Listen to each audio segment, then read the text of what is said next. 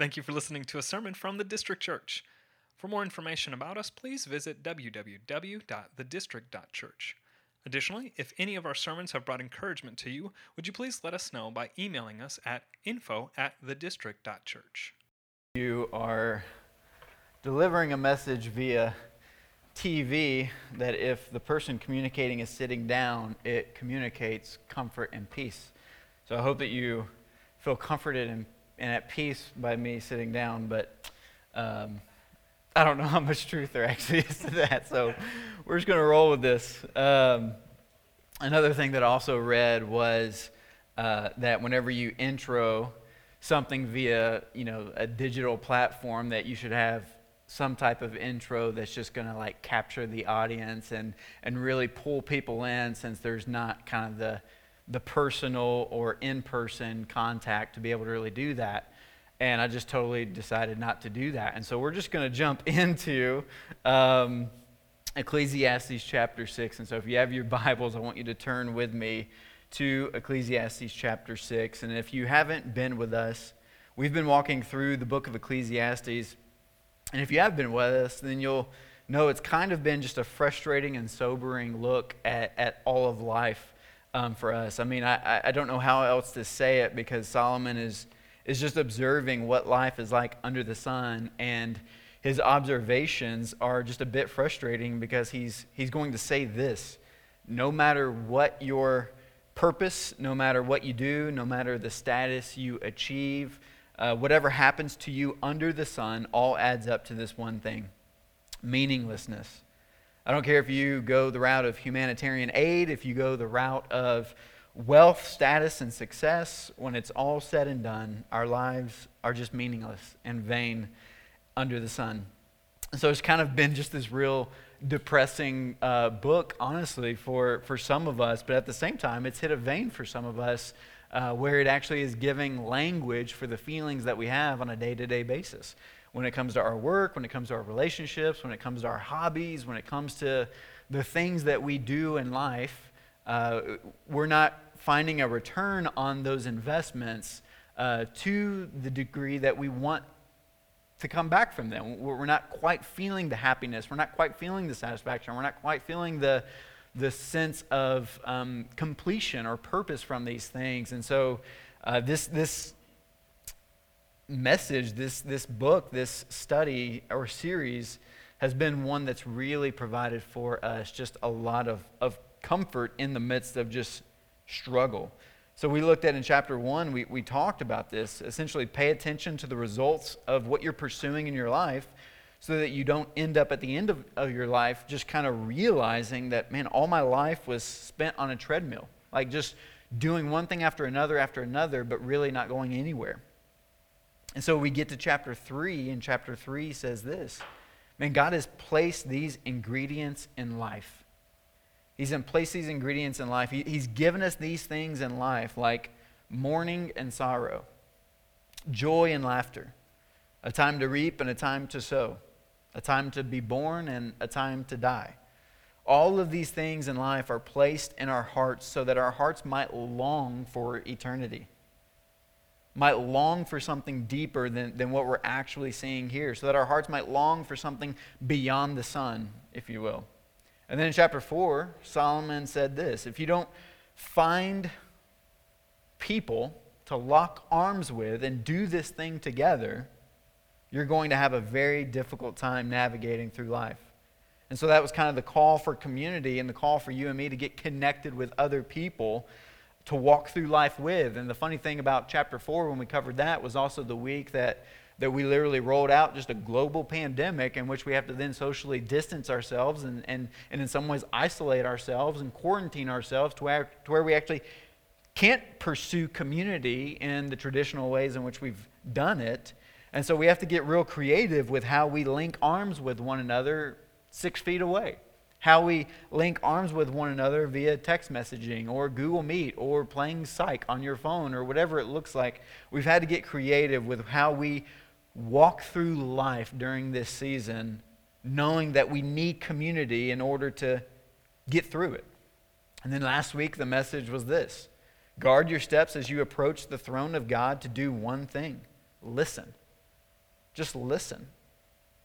And then now in chapter 6, Solomon's going to do the same thing. He's just going to pick up his lament where he left off. And he's going to say this, there's no satisfaction in your riches. There's no satisfaction in your work. And this is just the way life is under the sun. Under the sun. So I hope you guys are ready for this one. We're going to jump into it, and bear with me because the first 12 verses are very bleak. And there's only 12 verses in the chapter. So we're going to dive into verse 1, and Lord willing, He will make us more like Jesus as we walk through this just verse by verse and see what He has for us to chew on and to really let our hearts be molded by and shaped by. So starting in verse 1, he says this, "There is an evil that I have seen under the sun, and it lies heavy on mankind." Here's what he's saying. As I'm observing life under the sun, and I think it's really important to just remember that phrase, life under the sun. It's important to remember here that he's looking at everything that exists under the umbrella of the sun. And what he's also saying there is he's seeing an evil that presses against humanity. It's an evil that every one of us faces, and it's prevalent among all of the human race. And here it is in verse 2. He says this, "A man to whom God gives wealth, possessions, and honor, so that he lacks nothing of all that he desires. Yet God does not give him power to enjoy them, but a stranger enjoys them. This is vanity. It is a grievous evil." And here's the evil. What God is doing is He has given us wealth, possessions, riches, power, honor. Yet if we do not have the ability to enjoy those things, which God has not given people the ability to even enjoy those things under the sun, it's a grievous evil. It is an evil to essentially gain possessions when you don't possess the ability to actually enjoy those possessions. That's the grievous evil. And the grievous evil in the original text can actually be translated a malignant disease or an evil sickness. For you and me to have things to enjoy but not be able to actually enjoy them, Solomon is saying, this is like a sickness that has spread throughout all of humanity, that you and I have been gifted with good and honorable things, yet we find no satisfaction in them, no lasting joy, no richness, no depth in these things under the sun. And he's going to use an analogy and a comparison in the next few verses, verses 3 to 6, to demonstrate his point. And I just want to tell you, when I first read it, it was like getting punched in the stomach when reading these verses, because what he's going to compare this to is really just a tragedy that all of us are too familiar with. Look at verse 3. He says this,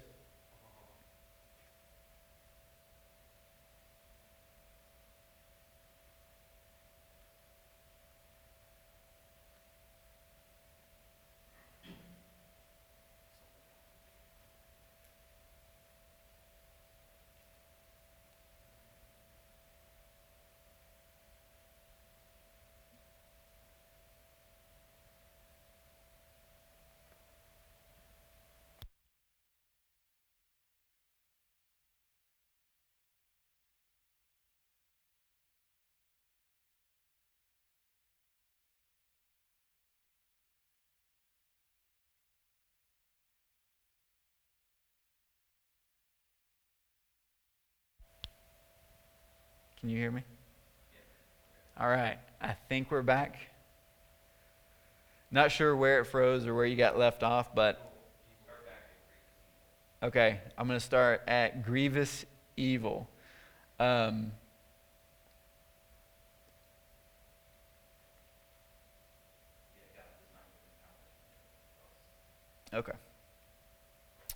The idea of a grievous evil can be translated a malignant disease or an evil sickness.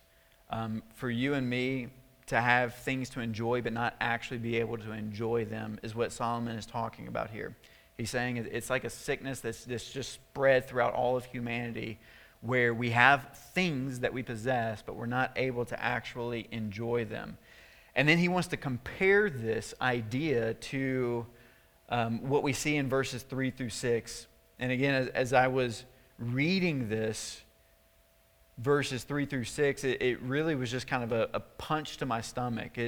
It's a tragedy that he's comparing this to that we're all oftentimes too familiar with. And so I want you to look at verse 3 with me. This is what he says. He says this, "If a man fathers 100 children and lives many years, so that the days of his years are many, but his soul is not satisfied with life's good things." And let me say this, that there's some culture going on here in this verse. For the Hebrew, if you have been given longevity in life, it's a sign of God's blessing. He says, ultimately here, if you've also been given many children, that's also, again, a sign of God's blessing. So what Solomon is doing is he's saying, hey, let's make up a situation. Let's say you have 100 kids. Let's say you have 100 years that you're living.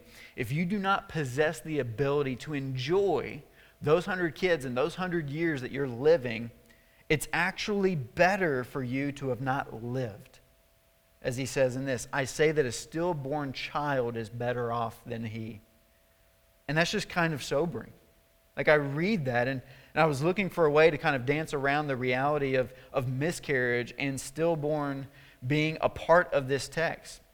And if you kind of go by the New American Standard Version, that's what it translates as, a miscarriage.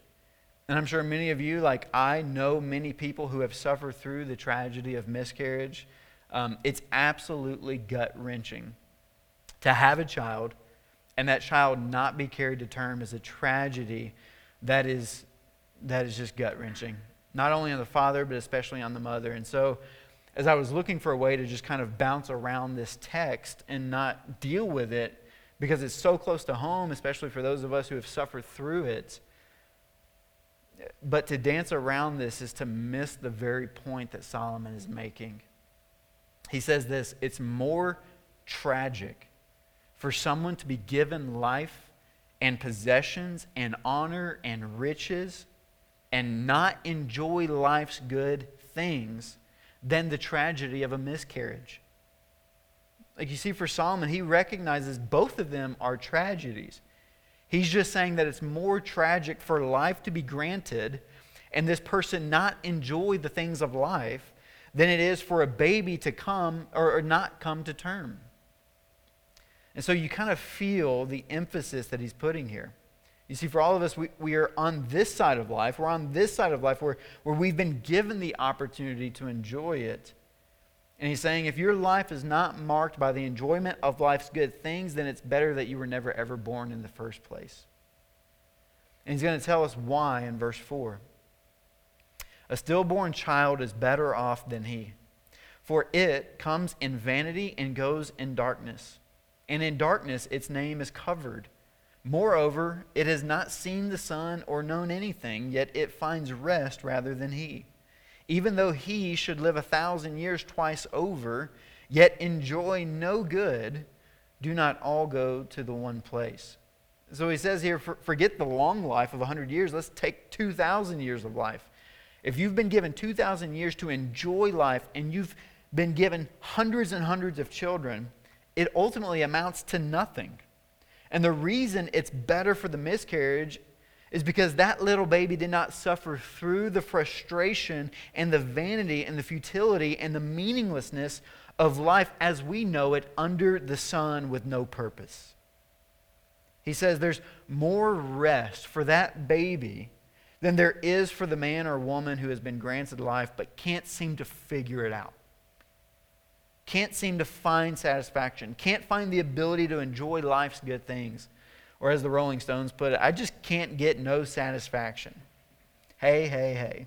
I was singing that earlier before service. And he says this little baby is in a better place. More rest than this soul that can find rest under the sun. So his first point is this. There's no satisfaction in your riches, in your honor, in your possessions under the sun. A few weeks ago, a buddy of mine from high school posted a picture of the last home football game that we played in back in good old White House, Tennessee. There's a couple of people from White House logged in right now. Hey, Mom and Dad. Luann Inman as well. Just all the family. And this football picture that was posted, a lot of my buddies and I, we were kind of commenting underneath it. And as I was kind of just looking at the comments that were coming, it was really funny as we're all kind of reliving the glory days. Every single one of us at some point or another started sounding like Uncle Rico from Napoleon Dynamite. Like, I mean, it was just, man, back in '04, like I could throw a pigskin a quarter mile. Like, it's just the way that we were kind of commenting. And it kind of made me just start thinking, even as one of the guys said on there, and I'm not going to say names, but literally one of the comments were, man, if we'd have won that semifinal game, we'd have won state. You know, like it's just kind of that mentality of just going through life. And I could tell for some of my old high school buddies that this is what they hold on to. Like, this is the honor and glory that they lay claim to. And it got me thinking, like, if that was just what life was all about, it would be very lame. Like, it would just be very lame.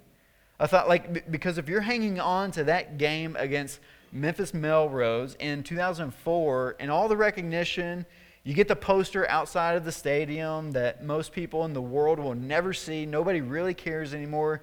You get the plaque and you get the 5 minutes on the field. And if this is what honor is for those who live under the sun, then it's just terribly disappointing and stale.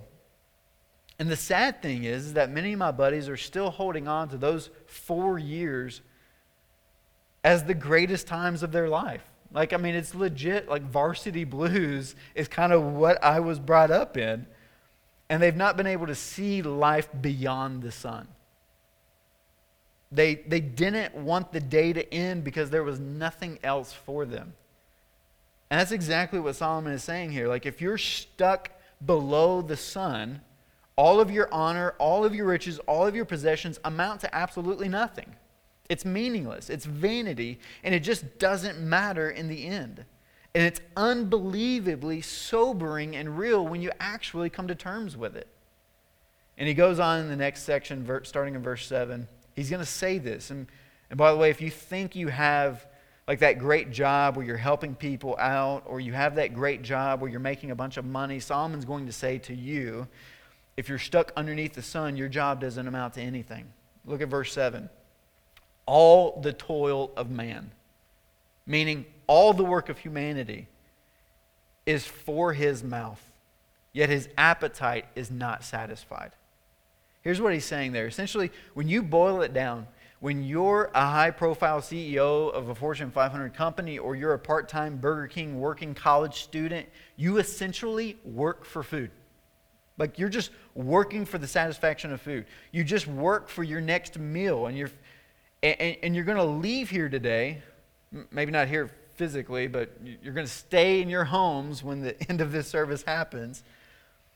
And let's say at that point, you're like, man, we're gonna make a great meal. We're gonna enjoy great food, and you make some fajitas tonight. Like, apparently, like that's great level food for me. But you're gonna make fajitas tonight. You're gonna enjoy it. But the reality is you're going to then get hungry again for another meal, because that meal did not ultimately provide for you satisfaction. And at the end of the day, it doesn't matter if you're Peyton Manning or if you're the ball boy for the Colts. You're just essentially eating food.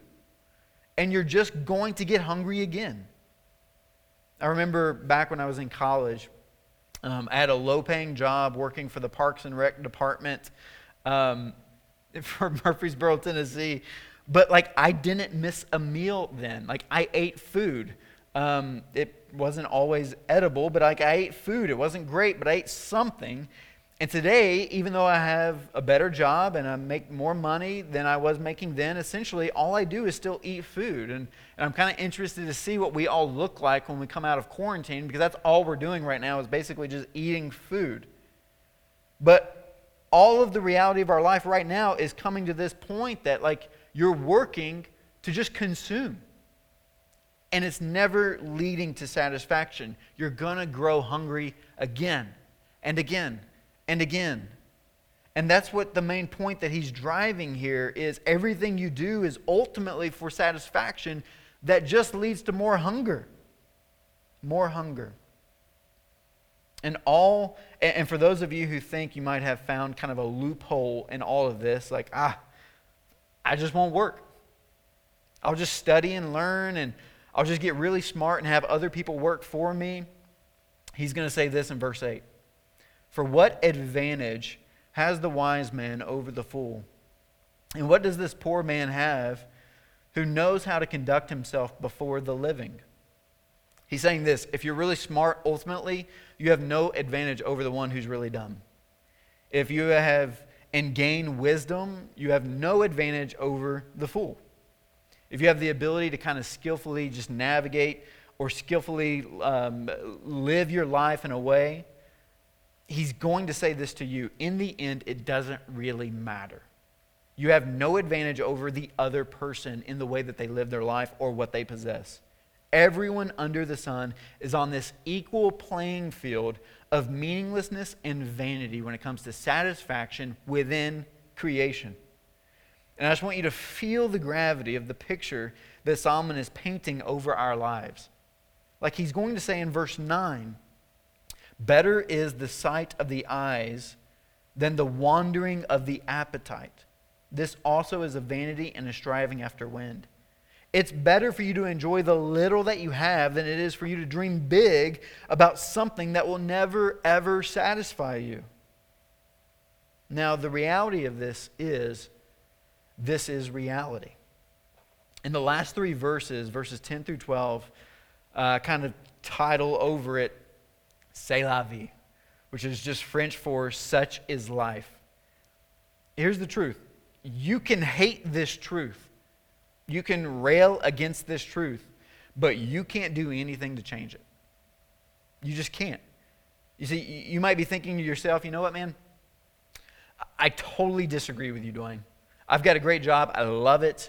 I feel like I'm doing great things for people. Or you might be saying to yourself, you know what? Honestly, man, I'm rich. I really like being rich. I'm having a good time.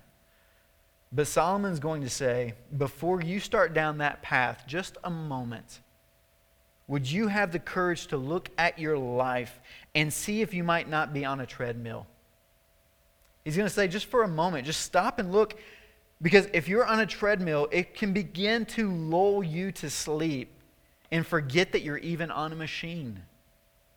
Like you can be deceived into thinking, man, no, this is life. This is what it's all about. And Solomon says, as long as you and I are stuck under the sun, you are on a treadmill of meaninglessness and no progress.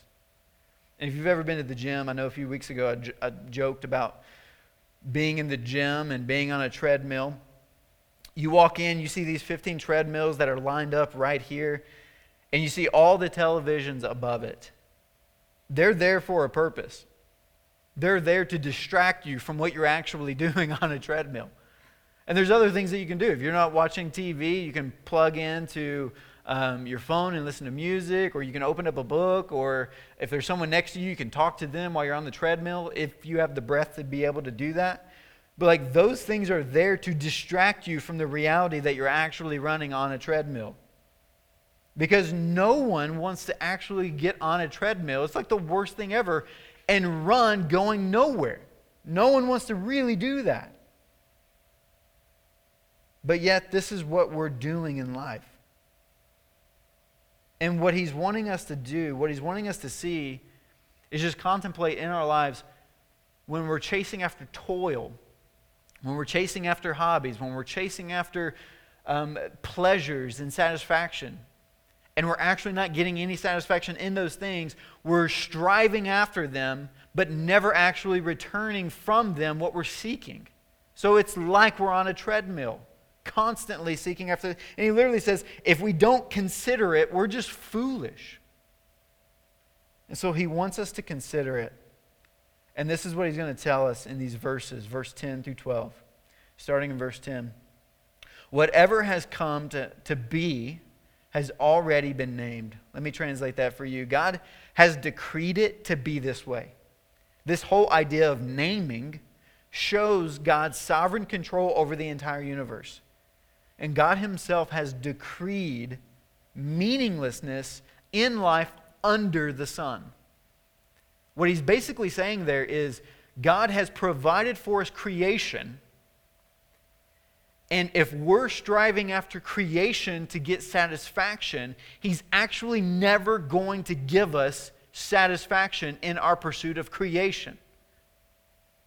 Never going to give it to us. So He gives us good things without the ability to actually be satisfied by those good things.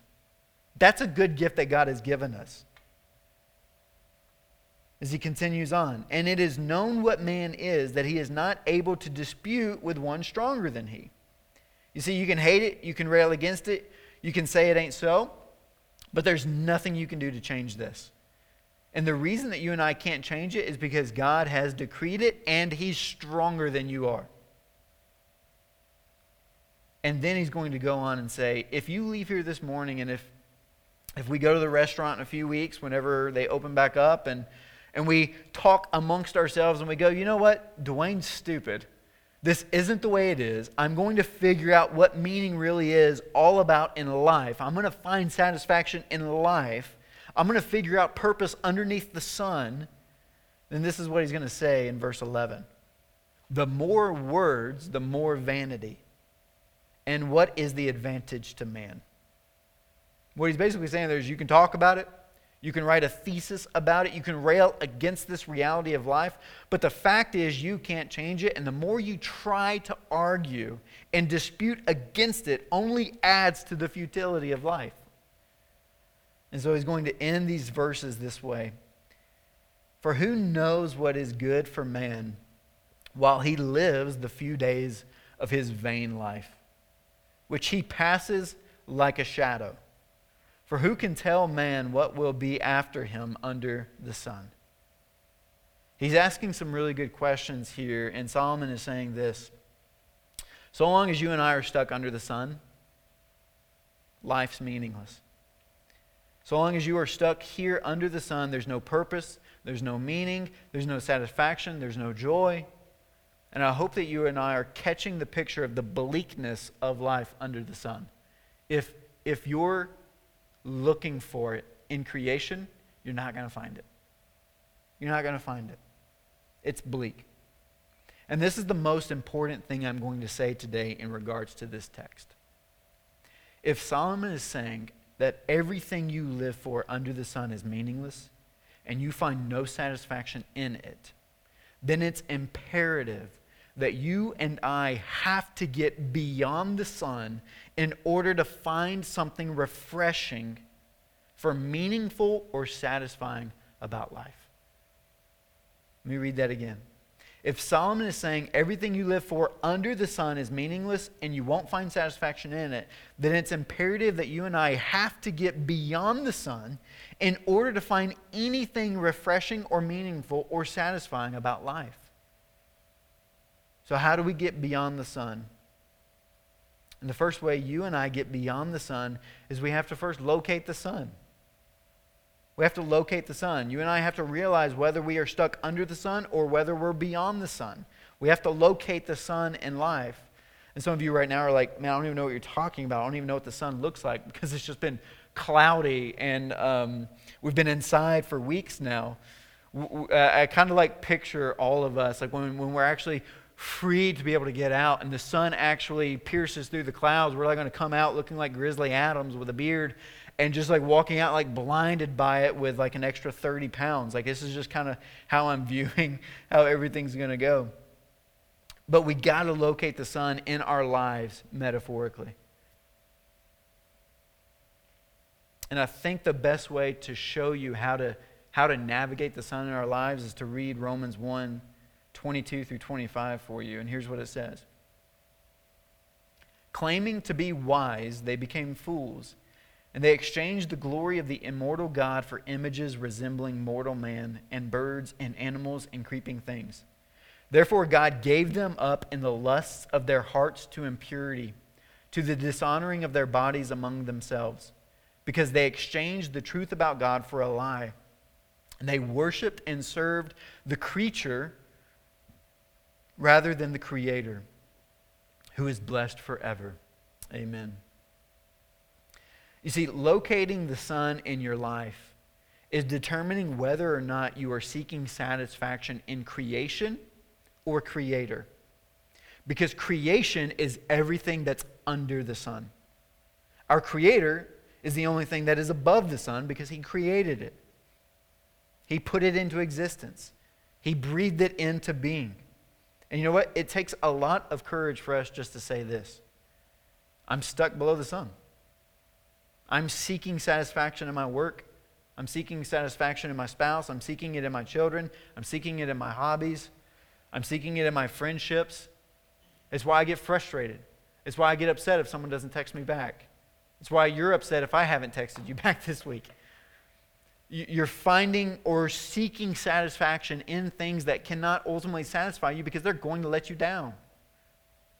Because God has not given us the ability to be satisfied by creation. He's only given us the ability to be satisfied by Him alone. That's why as we look back in Ecclesiastes 3, that He's written eternity on our hearts. And what that ultimately means is that when we look for that eternity on our hearts, when we look for that deep-rooted satisfaction, and we're looking for it in creation, creation can never fill the void of that eternity that only God can fill. And if we're willing to admit that this morning, then there's good news for you to get beyond the sun. And let me tell you how that happens. The only way that you get beyond the sun is through the gospel of Jesus Christ. Every single day. Whether you're a non-believer or a believer, the only way to get beyond the sun is through the good news of Jesus Christ. And I want to read for you, and this is how we're going to close out, is Romans 8, 1 through 11. And I want you just to hear these truths of how God, the Creator, has stepped into creation in order to bring the satisfaction that creation could never bring. There is therefore now no condemnation for those who are in Christ Jesus. For the law of the Spirit of life has set you free in Christ Jesus from the law of sin and death. Like, if you're running on a treadmill all your day seeking satisfaction, you're not free. You're bound to creation to try to pull satisfaction from it. But when we find satisfaction in Christ and Christ alone, we're free from that bondage and that treadmill. For God has done what the law, weakened by the flesh, could not do. By sending His own Son in the likeness of sinful flesh, and for sin, He condemned sin in the flesh, in order that the righteous requirement of the law might be fulfilled in us, who walk not according to the flesh, but according to the Spirit. Walking according to the flesh is trying to find satisfaction in creation rather than Creator. That's what sin is. All of sin is summed up in that one thing: worshiping creation rather than God. For those who live according to the flesh set their minds on the things of the flesh. We're seeking satisfaction in creation. That's setting your minds on the things of the flesh. But those who live according to the Spirit set their minds on the things of the Spirit. We set our minds on the things of Christ. For to set the mind on the flesh is death, no satisfaction. But to set the mind on the Spirit is life and peace, satisfaction, and you're full. You are living a life of pleasure, wealth, because you have it in Christ and Him alone. For the mind that is set on the flesh is hostile to God, for it does not submit to God's law. Indeed, it cannot. Those who are in the flesh cannot please God. So those who are living out life by trying to find satisfaction in your work and in your toil and your relationships and all of those things, you're not pleasing God, nor will you find pleasure from God. However, verse 9, you, however, are not in the flesh, but in the Spirit, if in fact the Spirit of God dwells in you. So for those who have received Christ, anyone who does not have the Spirit of Christ does not belong to Him. But if Christ is in you, if you've accepted Christ, if you are a believer in Christ, the only thing to get you beyond the sun, although the body is dead because of sin, the Spirit, what you're longing for, is life because of righteousness. And if the Spirit of Him who raised Jesus from the dead dwells in you, He who raised Christ Jesus from the dead will also give life, satisfaction to your mortal bodies through his Spirit who dwells in you. Man, the only way that we get beyond the sun and we find full satisfaction, life to the full, is through Christ who dwells in us. And that's the only way that we can then, as we get beyond the sun, step back into the world that is under the sun and begin to steward all of the good things that God gives us in a way that we don't desire from them satisfaction, but we're actually free to enjoy them to the degree that God's caused us or allowed us to enjoy them. So for those who are walking through life, seeking satisfaction from creation, God has not given them the ability to enjoy it. A non-believer cannot enjoy sex in the way that God's designed it. A non-believer cannot enjoy food in the way that God's designed it. A non-believer cannot find purpose in work and toil, in being a CEO or being a startup entrepreneur, cannot enjoy it the way that God's designed it to be. But a believer, someone who's gone beyond the sun and who dwells in Christ and Christ dwells in them, who's put trust in them, faith in him, by having Christ as their ultimate satisfaction, is now able to enjoy all of those good things because they're free.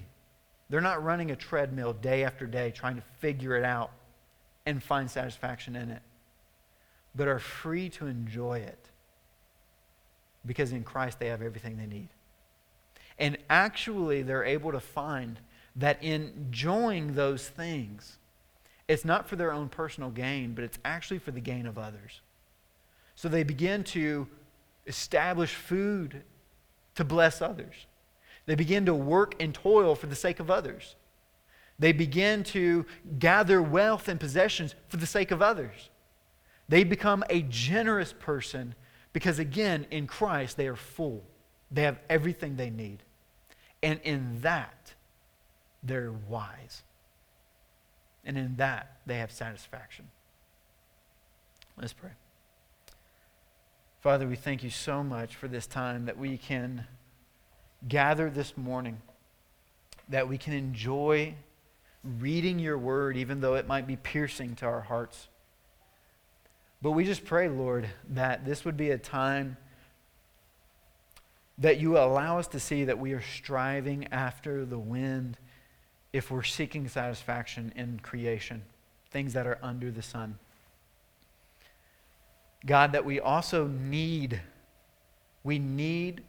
your Savior Jesus to intervene in our lives so that we can actually get beyond the sun to be able to find only satisfaction in Him and Him alone, which then frees us to be able to rightly steward and place creation, everything else that's under the sun, in its rightful place, to enjoy it, but also to be generous in how we steward it. So God, help us with that. And help us see, man, just the good news that you have provided us in this text. Thank you for telling us and letting us know that what we're striving after in creation will not satisfy, but we find it in you and you alone. Let this shape us and let this become more like Jesus every single day. For it's in your name we pray. Amen. Thank you for listening to a sermon from the District Church. For more information about us, please visit www.thedistrict.church. Additionally, if any of our sermons have brought encouragement to you, would you please let us know by emailing us at info@thedistrict.church.